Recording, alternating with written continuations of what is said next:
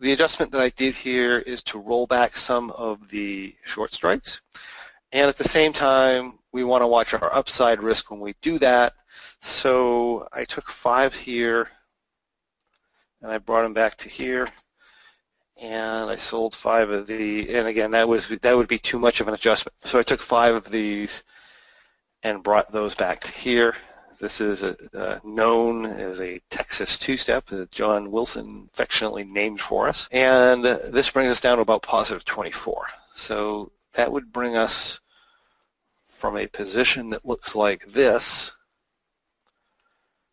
to a position that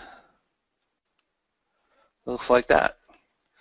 Right, so we take off a lot of downside risk. We essentially roll the tent is pushed back a little bit, but the upside risk is not terrible.